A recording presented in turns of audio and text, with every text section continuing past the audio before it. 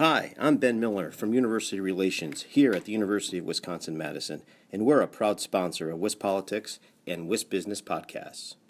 You're listening to WisBusiness, the podcast, Wisconsin's business news source. Now, here's your host.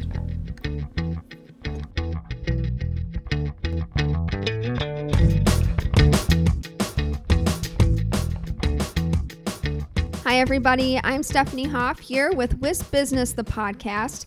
Jessica Geschke is here with me today. She is the director of Wisconsin Voices for Recovery. Jessica, thanks for being here today. And why don't you start by telling us a little bit more about Voices for Recovery? Sure. So Wisconsin Voices for Recovery, we are a statewide peer-run organization, and we offer a wide variety of opportunities for individuals across Wisconsin to get involved in our organization.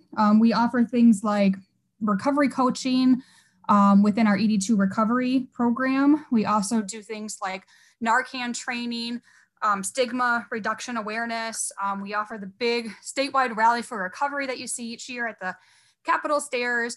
We have an OD2A recovery grant, which we go into communities of color and offer them recovery coach trainings and stigma awareness trainings and such things like that. So we really get out into the community and help to provide awareness about recovery matters in the state of Wisconsin.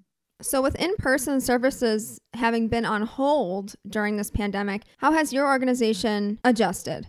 Yeah, so as soon as the pandemic hit, we were all forced to go home and to do work from home under Governor Evers' orders. And so we really took to Zoom and we started to host community awareness events via Zoom. And it's been a challenging year, but also really rewarding. We started a program called Live Q&As, and we started interviewing nationwide recovery advocates, such as like Ryan Hampton and Michael King, some big name recovery advocates, nationwide, had them come on, and we did some live interviews with them. We started a podcast with our OD2A outreach coordinator, Monte Ball. We also did some Saturday night chatter groups with our medical student interns, where we took recovery advocates and people in long-term recovery from around Wisconsin and brought them in, and we would interview them and we would go live on our Facebook page. So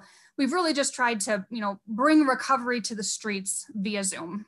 It sounds like there could really be some pros with going digital, but I'm sure that also comes with some cons of not being able to get together. We even had our Rally for Recovery online this year, which was a huge learning curve for us. Typically, we're at the Capitol stairs. We have 2,000 plus people.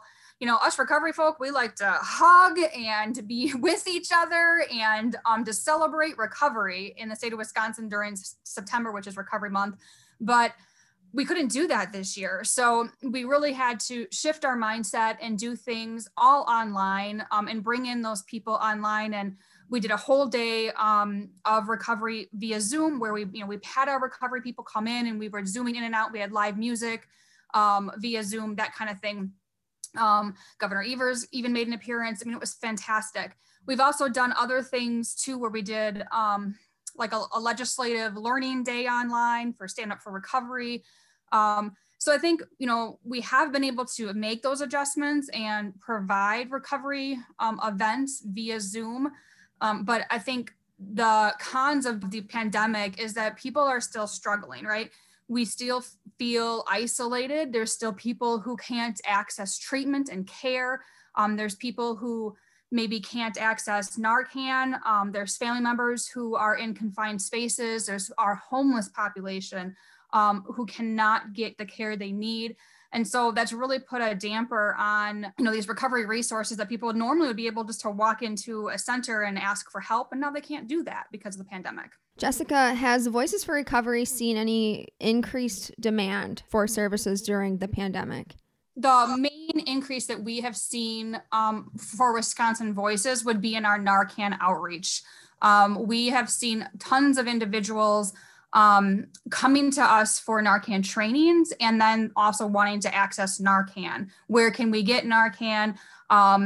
We want more Narcan. We want to know where Narcan is more easily accessible. We have had, especially in Dane County, a lot of heroin laced with fentanyl come through. We've had some pills that were pure fentanyl come through. And so, we get these spike alerts of overdoses that are happening in our communities throughout Wisconsin. And people are just really trying to figure out, can we get Narcan? Can we get fentanyl, testing strips? Like, where can we get these supplies? Now that COVID-19 vaccinations are underway and it feels like we might be getting into normal again, what are you looking forward to post-pandemic? What is your organization looking forward to post-pandemic? We are vaccinated, so we're really excited to hopefully get back to work, be able to be back in office with our colleagues and then be able to host in-person events. I think that is what I personally am most excited about, is to be able to, enjoy being around other recovering people. I really, really miss that. I miss my recovering family. And so I think, our team loves being able to provide, any type of trainings that we have to offer, but we're doing them all via Zoom. And so it's kind of impersonal. So we want to get out there and get into the community. And that's what we do. We're outreach specialists. So just to be able to get out, get into the community, go to different events around Wisconsin, if it's a golf outing or, a recovery event at the zoo, we just want to be able to get out and do those things. You've been listening to WISP Business, the podcast. Now stay tuned for a word from our sponsor. Hi, I'm Ben Miller from UW-Madison, and we're a proud sponsor of WISP Politics and WISP Business Podcast. UW-Madison is one of our state's greatest economic engines, accounting for $15 billion in economic impact statewide. UW-Madison is working for Wisconsin.